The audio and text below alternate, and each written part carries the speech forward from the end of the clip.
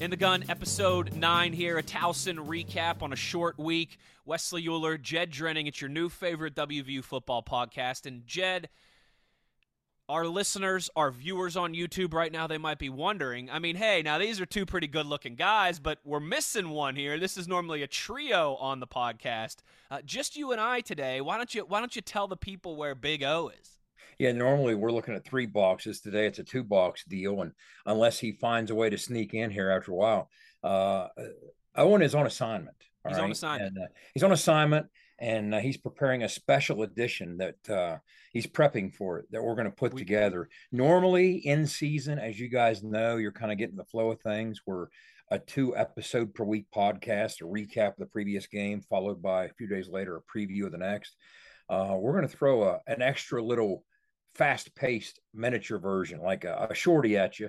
We're going to call it ITG No Huddle, and Owen's going to prominently be featured in that, and he needs to do some preparation for that. You're gonna be introduced to Professor Schmidt. He's doing a little advanced scouting, Jed. There you go. Is there what you is go. what is what There he's you go. doing right now. This episode of ITG brought to you by our friends at Toothman Ford. We all know cars cost less in Grafton. We're going to break down the big win over Towson for you, talk a little top 25, Big 12 like we always do. And Jed, that was I think much needed on Saturday. Did you get your good tasting pistachio? I did. It was a great pistachio. It's been I'll tell you what, since last year in Lawrence that we had that taste, right? We went through a bowl loss, weeks of preparation for that, a long off season in the spring, and then of course we all know about the 2 losses to start the season. So, I made a comment in the post game show on Saturday that you don't read too much into a game like this, but you certainly read something into it. And if you're going to script the type of game you want to have against an overmatched FCS opponent to come out feeling good, this was absolutely the script. I mean, you get a lot of guys in, you jump on them early, you don't ease up, you're efficient, you're clean. We're going to get into a lot of that, but this is exactly the type of script that you want to unfold. Like I remember playing William and Mary, and this is to those folks who want to say like all these things are the same. Well, you should beat them. You should be. Look, if you don't understand, you're not studying the game enough. If you can't tell, not just from a game, something about a football team, but from a series. Okay, whether it's in practice against each other, whether it's against a superior opponent, inferior opponent, you're just not looking at it closely enough. We said this about Kansas. One of the ways that you could tell Kansas had turned a bit of a corner was when they blew the doors off Tennessee Tech 56-10. Everybody's like, well, yeah, it's just Tennessee Tech. Yes, exactly the kind of team that Kansas doesn't do that against. Only good teams do that against Tennessee Tech. Right. Good teams should beat them 56-10. Good teams should beat Towson 65-7. Not all teams do, but back in 2013, we played William and Mary. You remember that 24-17 game? You walked out of there thinking, hey, wow, well, we were 4-8. We had some issues, but that wasn't the case. It had a much different vibe, much different feel. So, it went according to plan. Knock on wood, no major health issues coming out of it. A lot of guys got reps. A lot of guys have gradable tape now. So, yeah, that's exactly the way we were hoping that would unfold. Yeah, it was I think a much needed day in Morgantown there. You're right. All 4 quarterbacks leading touchdown drives. All 4 quarterbacks getting some spin there. I thought the Hall of Fame stuff at the end of the first quarter was really well done. I thought the Bob Huggins, bringing him out there in the second quarter as well too, was a really emotionally charged moment. That was great. And I was a little skeptical. I took my 11-month-old daughter to the game. It was her first real game. She went to we took her to the spring game in April, but obviously that's a little different. That's much more casual. And I'm driving down with my wife and with our daughter, and in my mind, I'm thinking, okay. I was like, you know what? There's probably not going to be much of a crowd there today. I'm thinking maybe 40,000, and I'm like, while that's going to be a bummer, it'll make it more manageable with the baby and everything, right? But I tell you what, 50,000 people, they were there, they were ready to go, and I think again that was just the fan base needed that, the team needed that. You obviously now, everything really to earn this season is still in front of you. But for what you could gather, what you could feel, what you could take away from an FCS opponent, I think you checked a lot of boxes on Saturday. it wasn't just ideal against an FCS opponent, but it was ideal against an FCS opponent on a short week. Yeah. The last thing you wanted to do was drag this thing out into the third or fourth quarter and then take care of business in the late going, right? I thought it was critical to take care of business early, get a lot of folks in there, rep a lot of folks, and we were able to do that. So, again, sign me up for another one of those the next time we face such an opponent. Jed, taking a look at the top 25 here. Mm-hmm. I mean, are these cowards going to rank Kansas? What are we doing? I'll be honest with you. How have they not at this point? With I thought they were going to get game day this. I thought they were going to get game day this well, weekend. I heard chatter about that. I heard chatter. Unbeaten Duke at unbeaten Kansas. So yeah, I mean they're getting votes in both polls. Little surprised that they didn't slide in there 3-0. I mean, here's the thing: if you've ever done a top 25 poll, once you get past 10, 12, it becomes pretty murky and difficult. And once you get past 20, it really becomes difficult to differentiate between those teams. So it's almost like you're saying, well, that team's on TV this week. Let's keep them at 24. So it's two, ranked teams against each other. That's what ends up happening. So Kansas, what a story. They're right on the fringes. We'll get into it later in the show when we do our recaps of our projections, but they continue to impress, especially on the offensive side of the football. But yeah, they haven't cracked the top 25, but they're getting votes in both the coaches and the AP. And the other thing that jumped out at me is PSU. I mean, Penn State taking the jump they took. When you blow the doors off anybody from the SEC, that's particularly on the road too. Particularly on the road when you go to Jordan Hare and do that. So they took a nice hike, but there wasn't a lot changed in the top 8 or so. But those were a couple of things that jumped out to me about the new top 25 polls. Yeah, I tell you what, that was an impressive win by Penn State. Real quick, Jed, I do this funny thing for work, right? We call it AGAB, CFB, right? Okay, so AGAB CFB, and it means actually good, actually bad college football. And it's just this funny little quip that we do, and I tweet it out from time to time. But it's because we all know college football is such a week-to-week sport, particularly in the first 4 or 5 weeks of the season, while everyone's really trying to carve out their identity and figure out who they are. AGAB, actually good, actually bad, okay? And you just pick a couple teams. Oh, well, this team's actually good, this team's actually bad. This week I had actually good Penn State and Kansas. Actually bad Actually bad Kansas State and Marshall. So that was wow. Maybe I'll do my AGAB for 30 seconds here every week for you. Wow. Okay. Yeah. Again, Kansas, that's a spoiler alert, Kansas State too, though. I mean, they were a sleeper that's what I'm saying. For a Kansas lot of people. Spoiler alert with Kansas State. That's what I meant to say. Yeah, we're gonna touch on that, but that's interesting. Yeah, that's very interesting. Things start to solidify in one direction or the other.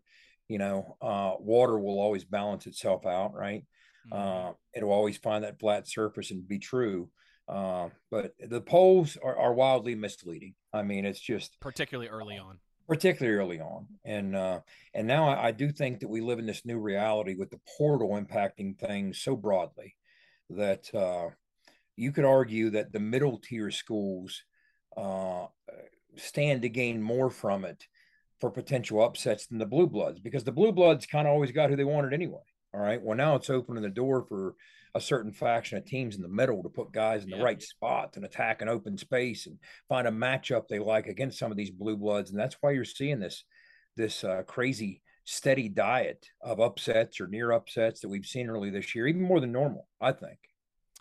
Kansas, Vanderbilt, Rutgers, and Duke combined 12-1. Cats and dogs living in mass hysteria. Yep.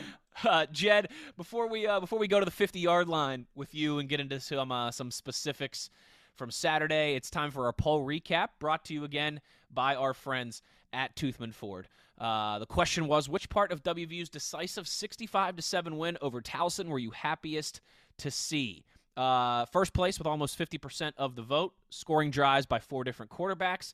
Second place with 24% of the vote, the ground game, 316 yards and 6 touchdowns. Third place right on the heels there, 20% of the vote. Third down defense, Towson just 3 for 14 on third down. And then, you had the other option as always. A lot of people leaving comments, like Daniel tweets us, no injuries in a game like that. Jeff says feels like a confidence builder. Jason said the perfect throw from Nico Marchiol. And Michael says Towson not scoring a touchdown on offense. So couple different answers there. And again, that gets back to just checking a lot of those boxes that you wanted to see on Saturday. That's the beauty of it. And again, the engagement's incredible. We have 400 and some odd votes. I posted that thing late Saturday, early Sunday for less than a day. So you guys were cranking it out and becoming engaged and taking part in it. That's what makes this fun. But I'll tell you what, it's hard to argue against any of those answers if you selected them. But I'm not so sure. Again, it would be so tedious and such labor to dig up. I was talking about it with other statisticians. I mean, I'm going to guess that it's the first time in West Virginia football history that we've had 4 touchdown drives led by 4 different quarterbacks, because it's a rarity to see 4 quarterbacks to see appear. 4 period. Yeah. Okay. But you're talking, you'd have to go through some box scores now to figure that out. But trust me when I say that's like seeing Bigfoot riding a unicorn, you know. But speaking of Nico, funny comment that before the pregame started or during a break early in the pregame, one or the other, I was with Andrew Caridi, who you know and love, right? Mm-hmm. And I made a comment to Andrew, and I said, "Hey, what's Vegas pegging the odds on a Nico to Preston Fox touchdown pass today?" And he's like, "I like that. I like that." I was like, "Yeah, too bad. I'm sure that the desert doesn't have odds on that. That'd be kind of fun to look at." But I said, this is hopefully, if everything goes according to script, it turns into that kind of day. That's what I told him. And so I had to smile with that scoring strike. I was like, "Oh, that's just so beautiful. That's just so beautiful." So that was the perfect cherry on top. I love it. I love it. Before we go to break, let's go to the 50-yard line. Anything you want to share with us that you saw on the field, on the man trip? I know for those who follow you on Twitter, you were tweeting out some cool pictures and videos, as you always do. What stood out to you on Saturday? The biggest thing I noticed, and I heard chatter starting during pregame, that we could crack 50,000, because with all the doom and gloom we've heard throughout the course of the week, we've heard numbers that in some cases, oh, it's going to be half that, right? It's going to be half that. And I just didn't know. I mean, the weather was going to cooperate, but sometimes that means the game's competing with other activities. Some people choose to do other things, right? But not in West Virginia, right? So what we found out was on a day that an 0-2 team was trying to get its first W, 50,703 Mountaineer fans showed up to support them. Here's why that was critical. They were loud, they were engaged, they were into it. We had some key recruits populating that sideline. And you know what? It's one thing to have an energetic crowd that's lively and into it. It's another thing to do it when you haven't won yet. And those recruits recognize and can distinguish between, wow, these guys are 0-2. And it's a more impressive crowd than I saw last year at this 3-1 team that I went, what's going on? Wow, these fans are really, that is the opportunity a fan base has to truly impress and separate itself. Anybody can be a front runner. Okay. Anybody can be on a bandwagon when a program's having success and ranked high and everything's going well. Of course, there's going to be a turnout, but in times of strife and you're trying to find yourself and fix some issues, that's when you need the fan base's help. And the fans impacted not just recruits on the sidelines by impressing them, but they impacted the game. Yeah. And they made some noise at the appropriate times. We have some football savvy fans, right? I mean, it's like, you know, like much like what Virginia Tech does. We'll get into that, but it's kind of like playing baseball in St. Louis against the Cardinals. The 82-year-old grandma gets it, right? She knows when to make noise, when to not to. And playing hockey in Detroit, right? Yeah, that's right. That's how Mountaineer fans are. And so the fact that we turned out in the numbers that we did under those circumstances, again, I like to brag about Mountaineer Nation to folks outside the state. And that's just one more tool in my chest that I'll be using to do that bragging, because that was impressive. And that was, I think, in part because of that, it lent itself to a lot of energy on the sidelines. I mean, first of all, things were going well on the field, but those kids were having a blast, and they loved the fact they were playing off of the crowd. We talked about the success the quarterbacks had, but every big play, every touchdown was just such a fun, incredible celebration. The crowd was into it, but I was very proud to be associated with West Virginia football on that day, because our fans showed up in numbers and impressed. That they did. Like I said, I was pleasantly surprised with you as well too. I was thinking it was going to be a lighter crowd. It was not. people were ready to go. It was a beautiful day for it as well, too. You know, probably about 80 degrees or so out there. 1 o'clock kickoff. You love it. You get the extra hour to tailgate, but you still get to get home in time for supper. Yeah, it was like I said, a much needed day at Mountaineer Field. And now we'll see if we can carry that momentum into a short week in Blacksburg. But before we do all that, we got to recap everything that happened against those Towson Tigers. We'll begin to do that when we return on the other side after these words from our friends at Toothman Ford. Wesley Euler, Jed Drenning, you are in the gun. I'm talking with J.R. Toothman of Toothman Ford. J.R., everybody knows a lot of pro athletes buy from you. What's the secret? Just like Will Greer, future Hall of Famer Frank Gore, James Washington, and many more pros, these guys have financial advisors that are always looking out for them to save time and money, and that's why they always shop at Toothman Ford. And what if you're like us regular folks that don't have people giving us advice? You don't need a financial advisor. Toothman Ford will save you time and money no matter who you are. Plus, we'll buy your car even if you don't buy from us. Visit ToothmanFord.com and get a quick, instant cash offer. That sounds like a score to me. That's right. And as always, we'll take anything in trade from chicken wings to Super Bowl rings. Toothman Ford's got a lot of fans. Here's another one, Dallas Cowboys QB Will Greer. This is Will Greer, former West Virginia and current NFL quarterback. And cars really do cost less in Grafton at Toothman Ford. That's a fact, Will. Thanks. You can shop online anytime at ToothmanFord.com. ITG, episode number 9. Just Euler and Drenning on this one. Owen is on assignment. He'll be back early this week with some good stuff to get you all ready for that battle for the Black Diamond Trophy on Thursday night. Jed, time to revisit some of our score projections here, see how we did, see how close we were, or how far off we were in some of these instances. We'll start with the top 25, as we always do. 2 games in the two top 25 matchups, I should say, on Saturday. First one was BYU at Oregon. Were you surprised by this one? I was a little surprised by this. I thought that this game was going to be closer than it ended up being. A pretty comfortable win for the Ducks. Yeah, it was a bounce-back game for Oregon. People still thought they were losing or licking their wounds from that blowout loss to Georgia, but Georgia's going to do that to some folks now, right? Well, we last week projected a BYU-Oregon score of 31-28 Oregon, and as you can see, we'll pop them up on the screen here and take a look at our projections and our results. We got 2 games, as you touched on, Wes. BYU-Oregon, our projection was 31-28. The actual result, 41-20. Pretty impressive win against a good BYU team for the Oregon Ducks and Dan Lanning.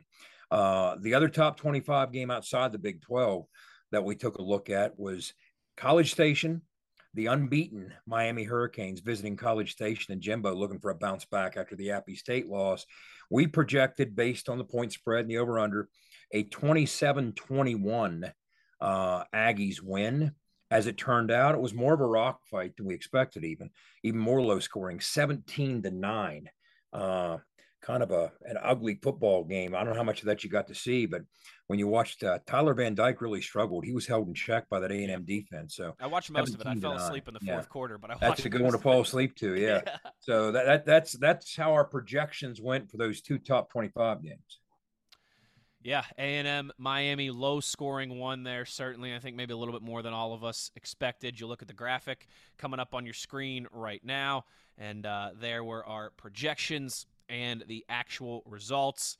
A&M, getting a much-needed. A&M needed that one on the field and off the field too, Jed. I mean, their midnight yell crew was getting mocked by everybody. Oh, yeah. Did you see that last week? I did see it. Yeah, they're like, how did this leak out? And it was a bad week to be an Aggie. They needed to bounce back. That is hilarious to me, too, when they were like, how did this leak out? Yeah.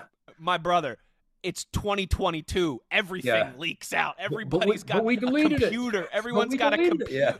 Everyone's got a computer in their pocket, all right? Everything gets out now. Yeah, and there were folks last week saying, look, if A&M doesn't win this, they could be staring down the barrel of a 1-5 start tonight. But Jimbo's pretty good at circling the wagons, removing the noise and distractions, and returning his team's focus to what they need. And the other thing worth mentioning is he had some key guys suspended for violation of team rules.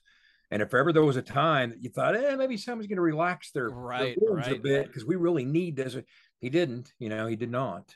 So, he sat those guys out and still found a way to win an ugly football game. But at the end of the year, they don't ask how, they ask how That's many. right. So That's one of my favorite lines. yeah, I love that line. I do.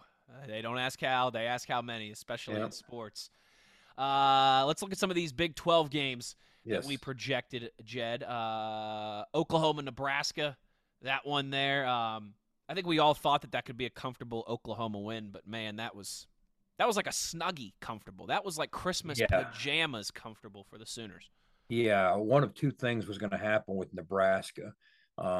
They were either going to look like what they probably are, and that's rudderless, or they were going to energize behind the interim situation, the interim coach, and rally a little bit and give you some better football than what we've seen.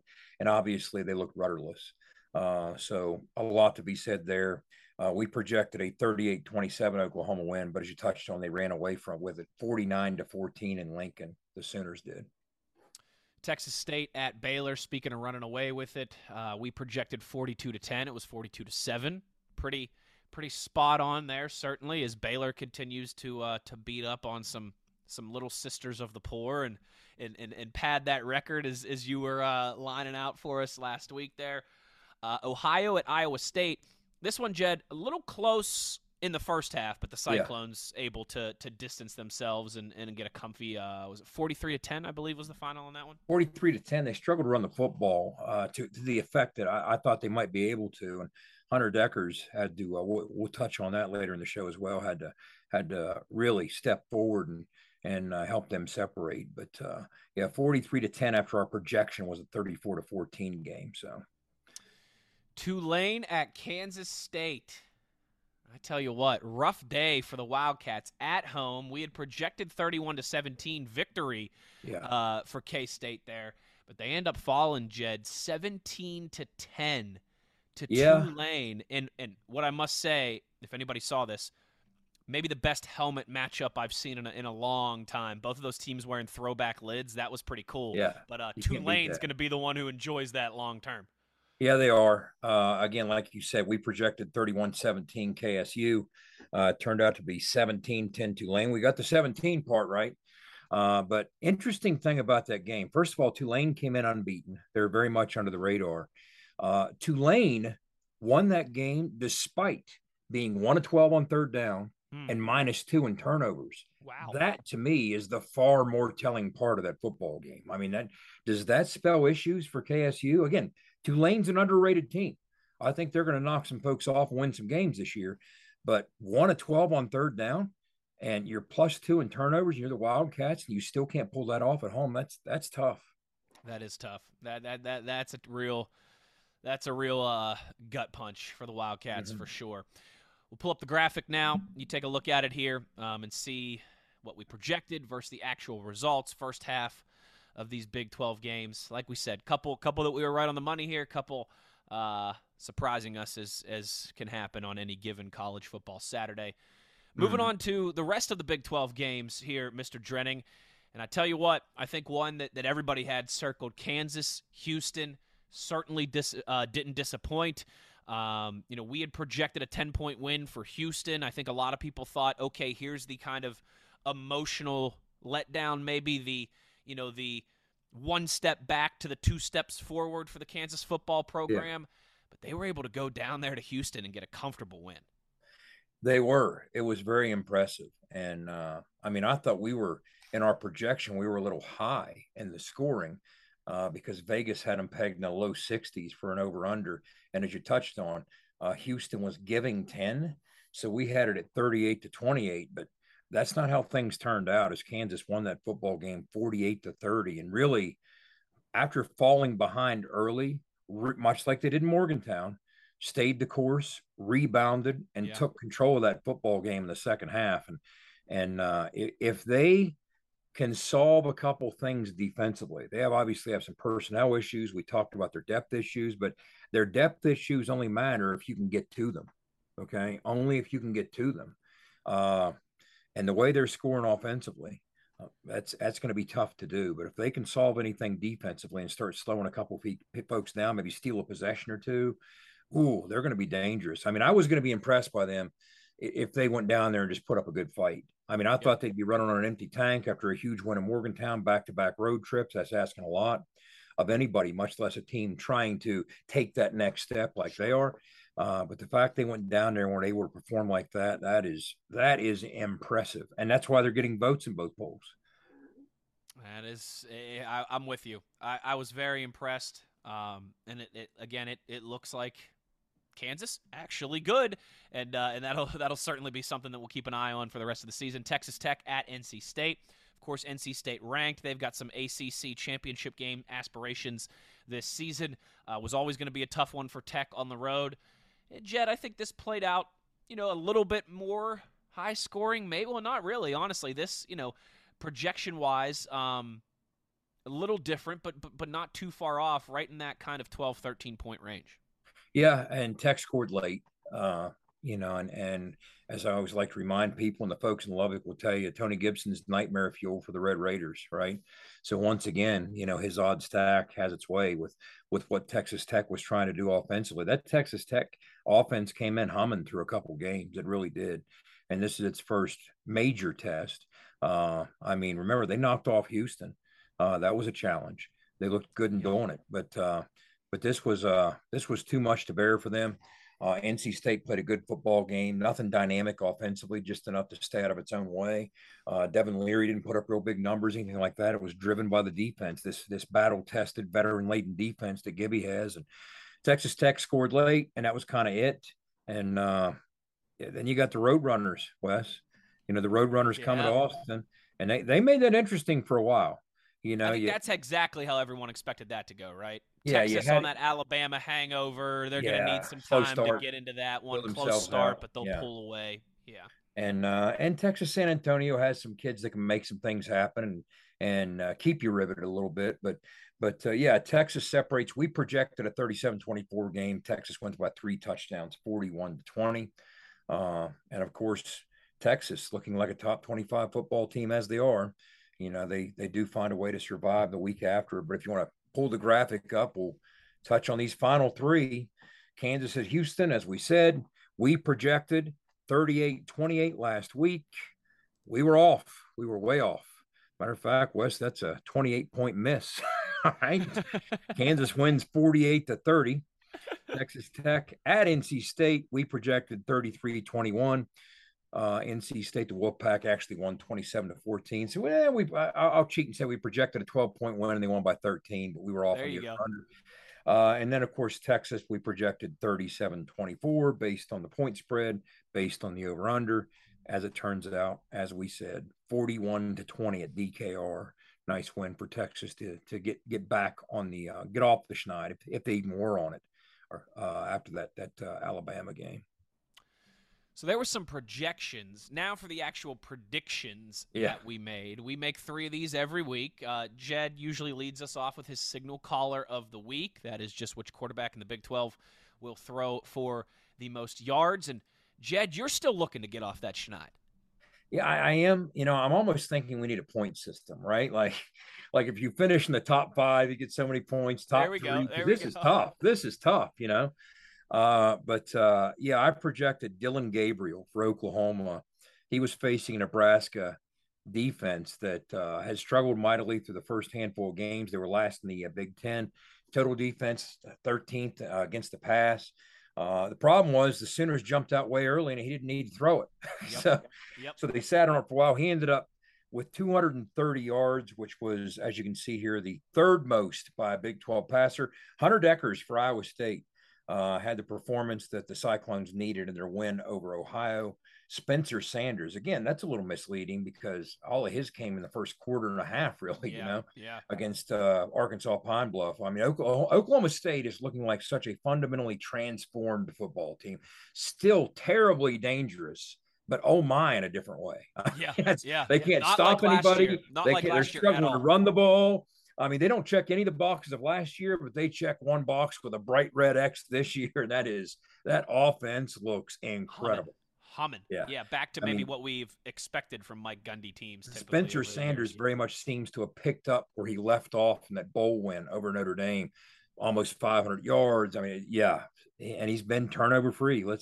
let's hope that that somebody can jar something loose with those cats. Yeah, no, absolutely. Owen every week predicts the Big 12 beer truck of the week, which running back will have the most yards on the ground. Owen, how'd you do? Oh, that's right. He's on assignment. C.J. Donaldson was his pick for this week. C.J. and Tony both going over 100 yards, but Bijan Robinson, Mr. Bijan Mustard himself, with a buck 84 on the ground. Jed, he is bell cow, to use a Texas reference. Absolutely. And, you know, with the way that game was unfolding early, he's exactly the tonic they needed to get out of that. I mean, he was that steady presence that they recognized. Don't get frantic. Don't freak out. Just keep leaning on Bijan. Good things are going to happen. We're going to break their back eventually. And certainly that did happen. And, you know, another name to keep an eye on, Richard Reese out of Baylor suddenly. Yeah. You know, here we go. Baylor may have found their guy. You know, they lost Abraham Smith. They've been looking for a replacement. You know, they had some candidates. Richard Reese, 156 yards in the win over Texas State in the Fighting Jake Spavittals. And then, of course, another consistent, you know, effort by Eric Gray at Oklahoma, 113 yards on the ground in the win at Nebraska. And finally, getting off the schneid with the low-hanging fruit, Big 12 Defense of the Week. I said WVU. Now, technically, we had a three-way tie for this, all right? WVU, Oklahoma State, Baylor all allowed just 7 points. But Jed, rightfully so, I think. I know I'm biased here a little bit. But WVU, obviously, the defense did not allow that touchdown. It was on the kickoff return right after WVU had scored. So just a special teams touchdown. So technically, WVU defense pitches the shutout. I get the tiebreaker. I'm on the board. Yeah. You are on the board, and we finally get to see. All we've seen is notes with the red X's so far this year. So we finally get to see what a yep even looks like. We needed that one. We needed that one from. We needed that one. So I even went to check and see how Arkansas Pine Bluff scored, how Texas State scored, because I wanted to see if they were on special teams, because I was dying to find an excuse to not give this to you. But you got the tiebreaker. And it also gives me an opportunity, as you touched on. Technically, the defense pitched a shutout, but defenses get screwed. I mean, what's new? I mean, the game of football caters to offense because that's what fans like, with a couple of exceptions. Right. Now, think about it. When you score on special teams or you score on defense, your offense climbs the rankings in scoring. That counts towards your team scoring, which the offense is given credit for. So if you're averaging 37 points a game, who knows if you had 3 pick sixes, 2 punt returns, and a kickoff return? That all counts towards scoring, and the OC and the offense are going to get credit for it. Now, inversely, if you're on the defense, you're not even on the field for field goal attempts, that's right? Rough. Much less special teams touchdowns, or when the other team scores on defense, and it all counts against your scoring. So what's new? Things are unfair for defensive players, but yeah, great job rebounding in such a way as we hoped they would against an inferior opponent by the West Virginia defense. We're going to talk more about that when we return. We'll jump into the game specifics, the good, the bad, the pivotal moments, all those things. Jed and I will fully recap the victory over the Towson Tigers when we return after these words from GoMart. I'm Wesley Euler, he's Jed Drenning, and you are in the gun. Game day got you on the go? We get it. GoMart is here to keep you going all season long with stores throughout our home state. We're a proud West Virginia-owned company, and our friendly staff is committed to serving our communities.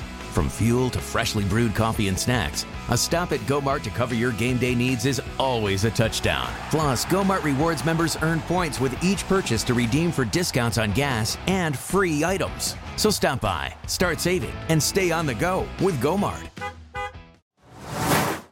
ITG, Wesley Euler, Jed Drenning with you here. It's time for the Towson game recap. The good, a few bad things, and the pivotal moment, of course. But Jed, after, 2 downtrodden weeks of losing against Pitt and losing against Kansas, and both of those games coming down to the wire, not just that you lost, you kind of lost in heartbreaking fashion as well, too. I figured, obviously, on the back of a 65-7 win here, we could start with the good, if that's all right with you.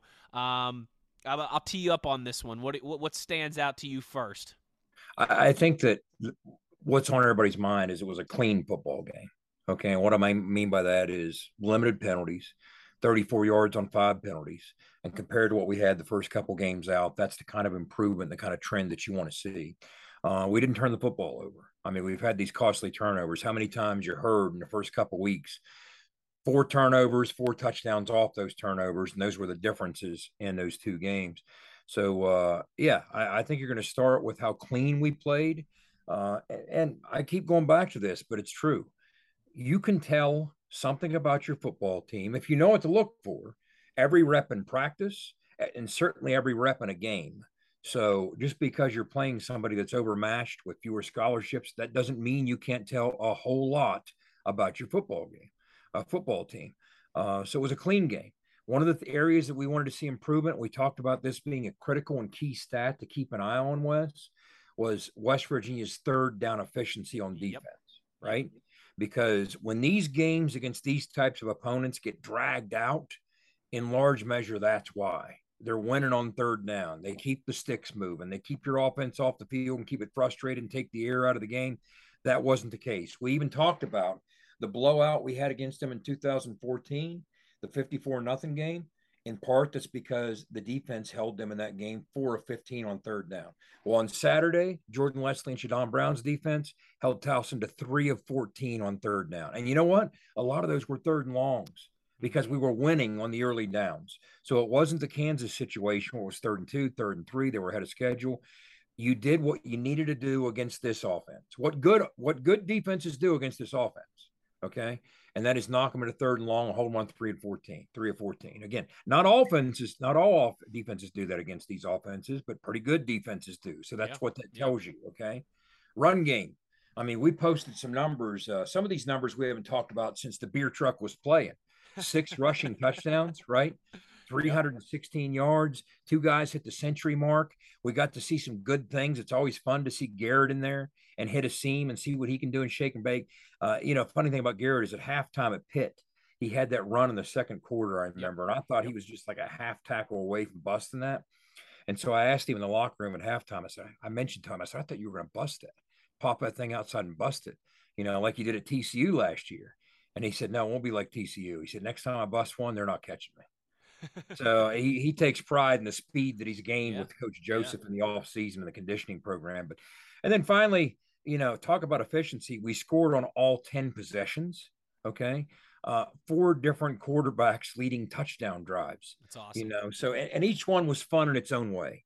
Again, JT took care of business like a pro's pro out there, just was a model of efficiency, drove us up and down the field, got the reps that he needed, and then he was over there drinking some Gatorade, all right? Yep. Next thing you know, Garrett's in there. He's throwing the ball a little bit. He's making things happen with his legs. It was exciting to watch him do that. So he gets his scoring involved. Next thing you know, Goose is in there. Now, Goose, here's an interesting thing about Goose. That wasn't Goose's first career scoring drive. His first career scoring drive was last year against Long Island. Yep. And here's what those 2 scoring drives, that was a long one. Here's what they have in common. He hasn't thrown an incompletion on either one. He's now 8 for 8 in those 2 scoring drives in his career. That's pretty cool. So, and the funny thing is, I played with Goose's high school coach from Gardendale, Alabama. We played together at Sanford for Terry Bowden. And so I was texting Chad, his coach, during the game, and he's throwing stuff on social media about how excited he is that this former Rocket's doing this and doing that. And then, of course, Nico gets in. The place comes alive. He does what he does. He plays pitch and catch. His first play in the game is a completion on a stick route, and then he delivers a nice throw on a great catch to Preston Fox. Great to see a local kid come through the way he did with a great catch. And Caden Beiser, defensively, talking about local kids. So 2 local kids who really came to play on Saturday. So a lot of good came from this football game. And again, please stop telling me, well, yeah, you should beat that team 60. No, trust me. Trust me, you don't always do that. That's a good sign when you do. It wasn't 27-17. It wasn't 31-10. It was 65-7, a name your score game. Good teams turn those games into name your score games. Struggling teams or bad teams don't. They struggle against those teams. So there was a lot to take from it in the good column. I completely agree. Can I add one specific there for you as well, too? Can. Please. I think a lot of people have talked Caden Prather having himself a nice game and really flashing a lot of that talent that we all know he has, scored the first touchdown of the game. His effort and his double block on Donaldson's, what was it, 82-yard run, I think it was, right? Yeah. Unbelievable. He gets to the second level of the defense. He makes a block for CJ. CJ gets past him. He runs past CJ and makes another block for him. That was like they were running towards where our season tickets are. We're kind of we're on the visitor sideline at about the 20-yard line, okay? And so that play is running right towards us the whole time. And I'm sitting there with my wife and my daughter, and I'm like, oh, that's a hell of a block by KP. Oh, that's another hell of a block by KP. That to me, I love to see that, because that is that desire, that is that dog, that is that fire of I made a great block to spring CJ, and you know what? I'm gonna run him down. I'm gonna make another block so he can take this thing to the house. I loved that. That's a teammate right there. Let me tell you something. We are tied for the national lead among Power 5 offenses with 4 plays of 50-plus yards. That doesn't happen with that kind of effort downfield from your wideouts. 100%. Only if your wideouts are willing to make that sacrifice and put forth that kind of effort downfield do you pop those kind of splash plays, those kind of game breakers. And you know what? It's interesting you say that about KP, because you're not the only person that mentioned that to me or took notice of that. And when I saw him do it, my mind immediately jumped back to one thing. I remember grading the Kansas game in Lawrence last year. And if you remember the now famous Tony Mathis run, where it looked for all the world like he was down in that rugby scrum, somehow battled his way out and busted up our sidelines for the long run. On that play, KP came from the backside all the way across the field. And when he did so, he stalked that corner and eliminated him from making a play, and probably bought Tony Mathis an extra 20 yards on that. It's a knack that Caden Prather has. And speaking of those wideouts, yes, they were doing those types of things downfield. What an exceptional day with exceptional catches. Whether it was the one in the end zone by KP on the back shoulder fade, whether it was, we talked about the Preston Fox catch, what a catch by Reese. Reese Smith, when you credit, but the catch of the day. And the greatest 10-yard catch you'll ever see in your life was made by Jeremiah Aaron, 4 feet in front of me, in front of our bench. I mean, when JT let that football go, Jeremiah was covered like a blanket. And I thought, okay, well, I had to move my head because JT's throwing it way out of bounds. Well, he gave Jeremiah an ounce of a chance to make a play.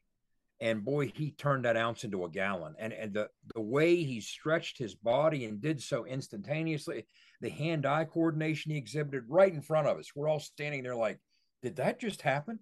Did that really just happen? That was an amazing effort, but what a day for the West Virginia wideouts.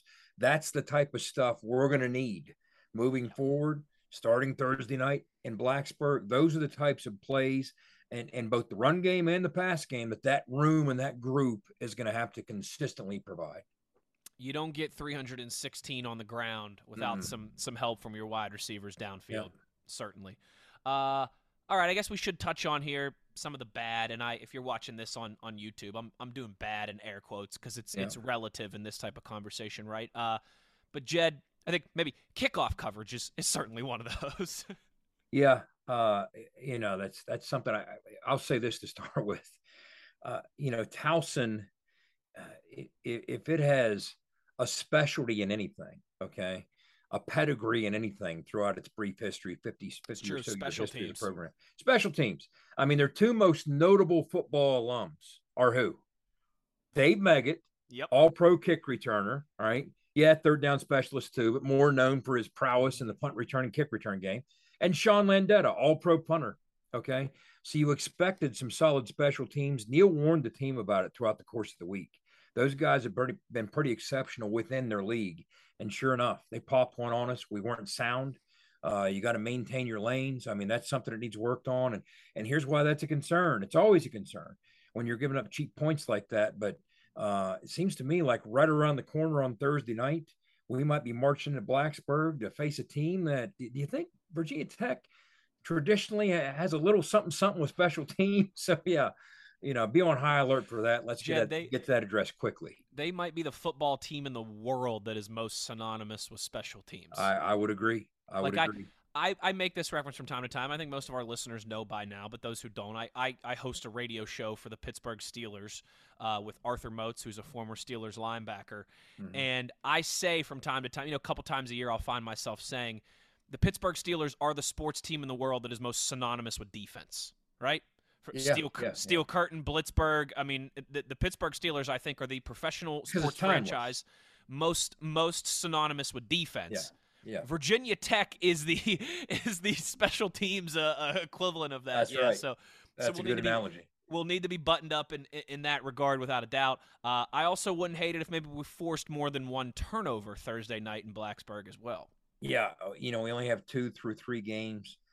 These things sometimes happen in bunches. It wouldn't hurt my feelings at all if down in Lane Stadium we come up with 3, 4, 5. I mean, that could absolutely determine the outcome of that game. I mean, first of all, you want to be secure with the football offensively, and from a special team standpoint, we were. But second of all, you want to create those extra opportunities from a defensive perspective, and that's one area that we certainly need to improve. That's on the to-do list. So we need to do a better job of doing that. Part of that it's a function of getting hats to the ball. The more hats you get to the football, and this unit's just playing together through 3 games now, but it's hustle, it's pursuit angles, and it gets getting hats to the football. The more you hustle defensively, the more you're going to be around the football, and the next thing you know, luck comes your way, and fortune smiles on you, and those turnovers will come. Let's hope that happens Thursday night in Blacksburg. Before we get to our pivotal moments and start to wrap this up, any other, again, air quotes, bad that you want to touch on here? Nitpicking, 64% of Towson's yards came in their last 3 possessions. So that's when you're putting the pups in and you start to, substitute a little more liberally. I would have liked to have seen a little more production out of some of the young guys that got on the field there, but that's expected. That's growing pains. And also we had an opportunity to really slam the door statistically on them. So that's what kind of irks me a little bit, is sometimes the Baylors of the world that rank so high defensively in these categories, that's because that's what they're doing to Albany, but, right. But, in addition to that, right after JT hit Sam on the big post for 51 yards on the skinny, that put us a 1st and goal situation at the 9. That was followed by an incompletion, a no gain, and an incompletion. So we had to settle for a field goal. That's not going to hurt you against Towson when you're humming, firing all cylinders, but that'll hurt you in a place like Blacksburg. You're going to have to make the most of those red zone opportunities, because they might in some of these games be at a premium. Yeah. No, you need 7s and not 3s, right? Yes. Particularly when you're on the road in a rivalry game. And we will obviously have a full Virginia Tech recap for you later on here in the week as we get closer to Thursday. Jed, time for our pivotal moment of the game, brought to us by our friends at High Street Prints. Now, some people in this business, all right, they don't like to admit or acknowledge when they're wrong. Okay, I've been telling you highstreetprints.com. I was wrong. It's highstreetprintshop.com. Is the website, all right?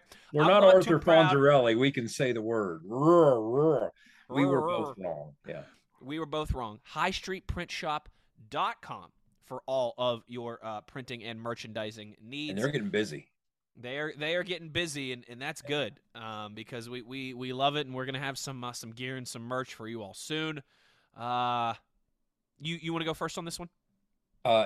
Just to polish that point off, they'll be superintending the construction of the merchandise portion of our website at itgfootball.com. Now, again, if you guys haven't oriented yourself with itgfootball.com, all the episodes are obviously available there. We'll be doing some other cool stuff as well, in addition to the merchandise, but the merchandise will be coming soon. But as far as pivotal moments go, here's what I would look to, Wes.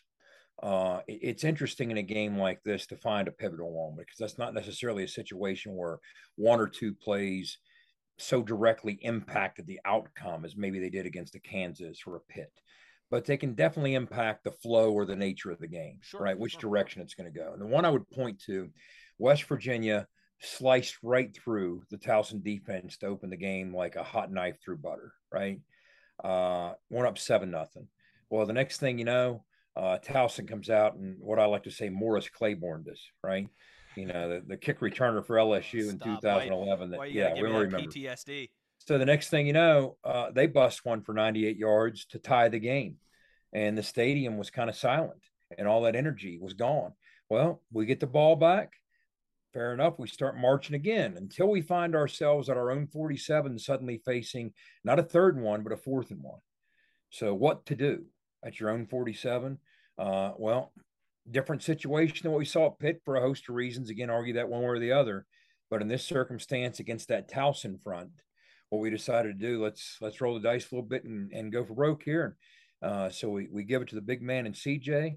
He picks up 5, busts his way through. That sets the tone for the rest of the possession, the rest of the drive. We methodically march down. Tony Mathis scores. We go up 14-7 and never look back. I mean, just think they had a defensive tackle that an NFL scout was there looking at. I mean, just imagine if somebody in their front 6, front 7 slips through a gap, secures a run fit, knocks us for a no gain or a TFL. Again, I'm not saying that would have put the outcome of the contest at large in jeopardy, right. But it certainly would have dragged us into a different situation and dynamic than what we would have wanted. I mean, this very much went according to script outside of that kickoff the rest of the day. But now you're looking at, wow, it's 7-7. They get the ball in our territory. Now it's going to get dragged probably into the second quarter. Here we go. We'll separate, but we're not going to get the young guys in that we wanted. We're not going to get the older guys out as early as we. So I think that was a critical moment in this football game, that 4th and 1. And I like that you went there, right? Because my pivotal moment was shortly thereafter. WVU obviously converts that 4th and 1, like you said. CJ goes for 5 yards. They end up scoring the touchdown, 14-7 lead. You kick the ball back to Towson, and your defense, which all of a sudden had been, at this point, I think there was 7-something left in the first quarter. Does that sound right? So your defense has been sitting on their hands for the first 9 minutes of the game, basically, and that can be. You're in the hot sun, right? You're in the dark navy helmets and the gray jerseys. Maybe you're getting a little warm. Maybe all that stretching and warm-ups. Now you've been sitting there for 15, 20 minutes of real time with just waiting to get that first crack. My pivotal moment is the defense getting out there for the first time. The game's already 14-7. They kind of had their opportunity. Okay, right? We drive down the field, we score. Well, they take the ensuing kickoff back, and they think we're right in this. Well, WVU comes back down, converts the 4th down, scores again, 14-7. But Towson is still thinking, all right, we're fine. Let's put a drive together here. Let's get the offense going. The WVU defense, again, sitting still there for a long time, comes out 3 and out, gets the ball right back. You have that huge CJ run. All of a sudden, you have the cushion that you want right on the scoreboard, the 2-possession cushion, and the route was on. For me, my pivotal moment was the defense waiting, and then able to come right out, 3 and out, get your offense the ball back. Don't give Towson any more life, any more breath than they already had. That was my pivotal moment, brought to you by our friends at High Street Prints. Yeah, that's a good one. And, it's funny you say it, Wes, because it's the old quarterback in me. It's the old offensive coordinator and play caller in me. Anytime there's a special teams touchdown by the other team, or anytime there's a defensive touchdown by the other team, my mind immediately races to one thing: play counts. Play counts. Advantage us. Yep. Your defense is right back out there. So if it's a game where you already put together a lengthy drive, come on, guys, back out here. Oh, you didn't have time to finish your Gatorade after that 12-play drive? Well, you're right back out here again. Let's see if we can double that for you and how you feel about after that.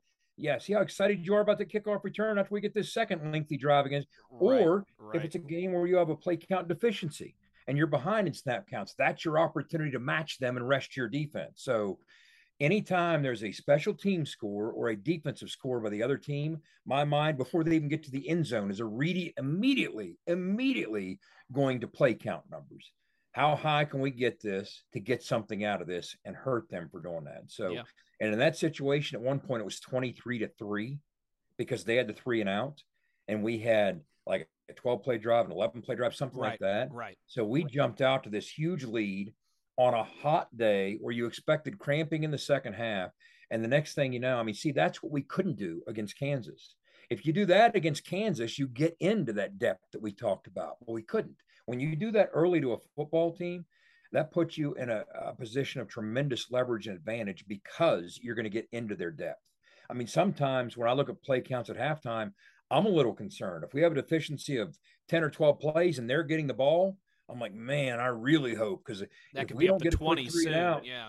they're going to have a 20 snap advantage, and this thing starts to, I mean, what's the old saying, that fatigue makes cowards out of all of us? Yep. Well, that's the kind of thing that starts to impact you in the third and fourth quarter of a football game. So, and sometimes, depending on the flow of the game, you can start to see it coming as early as the first or second possession. And this was one of those games where you could start to see that unfolding very early through West Virginia's first two possessions, that we were going to have that kind of advantage in the second half.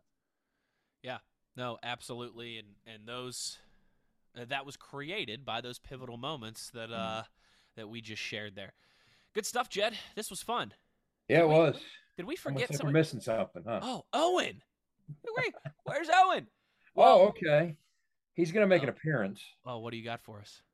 Whether he likes it or not. Got to make sure you're watching on YouTube here, folks, so you can see. Yeah, because I don't know if we can do this justice. All right. Oh, okay, my goodness. I just found this on Google, so it has to be true. Is that a little Dutch boy, or is that Owen Schmidt? I don't know if you guys ever watched Saturday Night Live with the Mike Myers.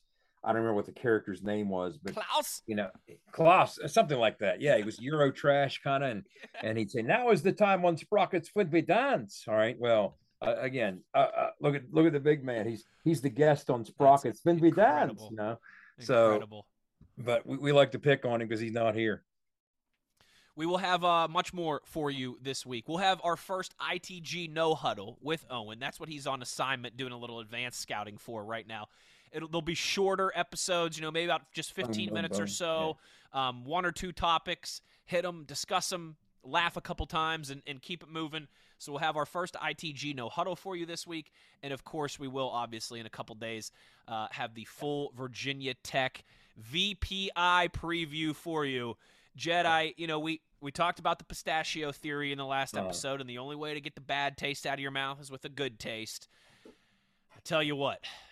We've got an opportunity to get cracking on some pistachios Thursday night in Blacksburg against those turkeys, and I'll be excited to break it all down with you here in a couple days.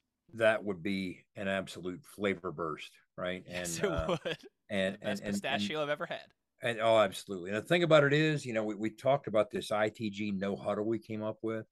Again, they're going to be episodes, but they're going to be condensed, compact. Boom, boom, boom. And what we got set up for the first one is a really cool lead-in to set up the game Thursday night in Blacksburg. We think you guys are going to get a kick out of it. So it's going to be pretty neat. Enter Sandman, baby.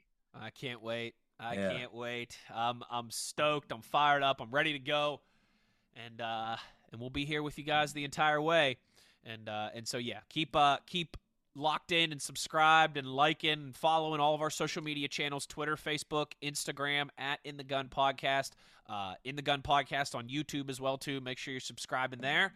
And be an ear, tell an ear about your new favorite WVU football podcast. That'll do it for this episode 9, our Towson recap. Thanks to everybody for listening. Thanks to all of our sponsors who make this possible. And Jed, it's going to be a big week. It is a big week here. It's a short week. It's a short week. It's a big week. It's already, Neil was addressing with the team in the post game. Yeah. Really, things that already started Friday and Saturday morning from a hydration standpoint, the way your body can be impacted on Friday leading to Monday, Saturday morning leading to Monday, because Monday's here, you turn around Thursday's here. You got to treat your body differently on a short week. So the sports science side of it gets wild when there's such a quick it's almost like it's turnaround. Wednesday or Thursday already in a normal game That's week. Right. Yeah. So let's get rested. Let's get recovered.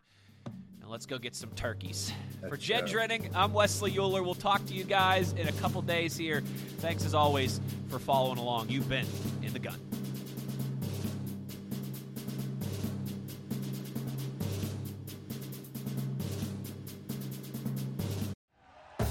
Thank you for listening to Believe.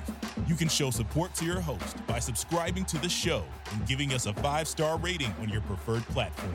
Check us out at Believe.com and search for BLEAV on YouTube.